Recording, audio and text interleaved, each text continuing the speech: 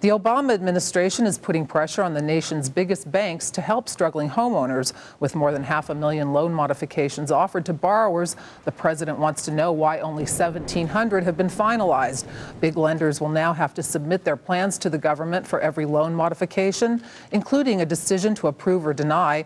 This week, Senate Majority Leader Harry Reid urged Bank of America, one of the largest lenders in Nevada, to beef up its efforts. Reid says constituents complain Bank of America is of no assistance.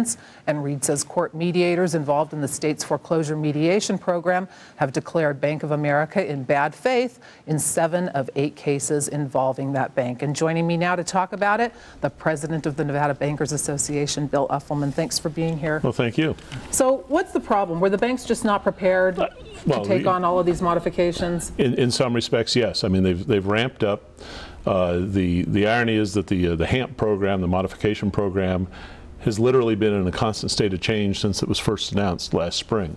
This past Monday, when they announced they were putting more pressure on, they then added the requirement that there'll be reporting, or a ramped up reporting requirement that, oh, by the way, the forms are going to change again.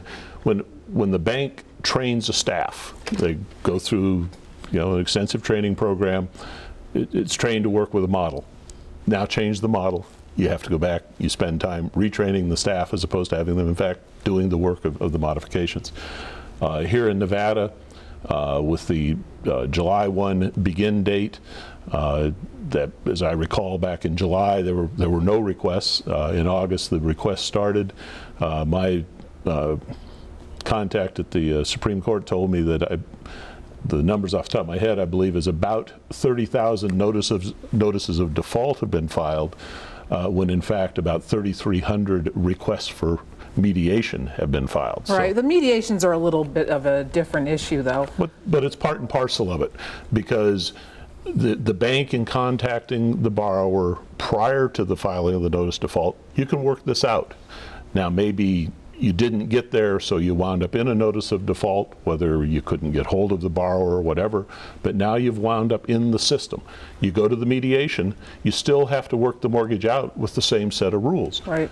We did a story a few weeks ago about a couple who entered into a loan modification last spring with Chase Manhattan.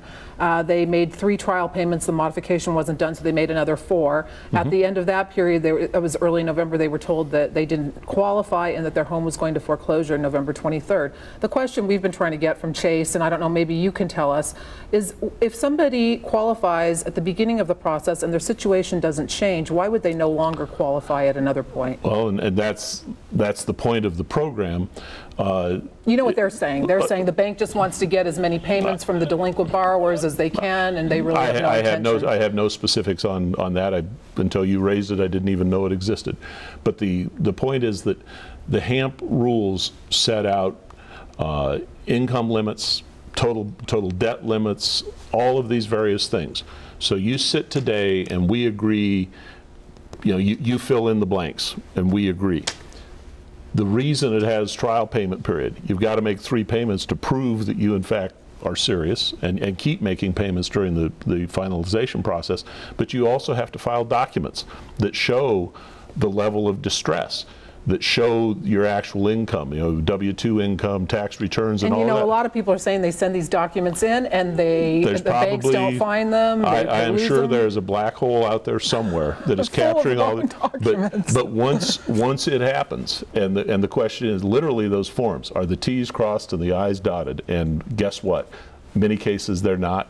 The whole package then gets rejected, it gets moved to the bottom of the pile, and there's hundreds of thousands of these. You've got 2 banks alone, I know, probably have a staff of over 40,000 people working on this nationally.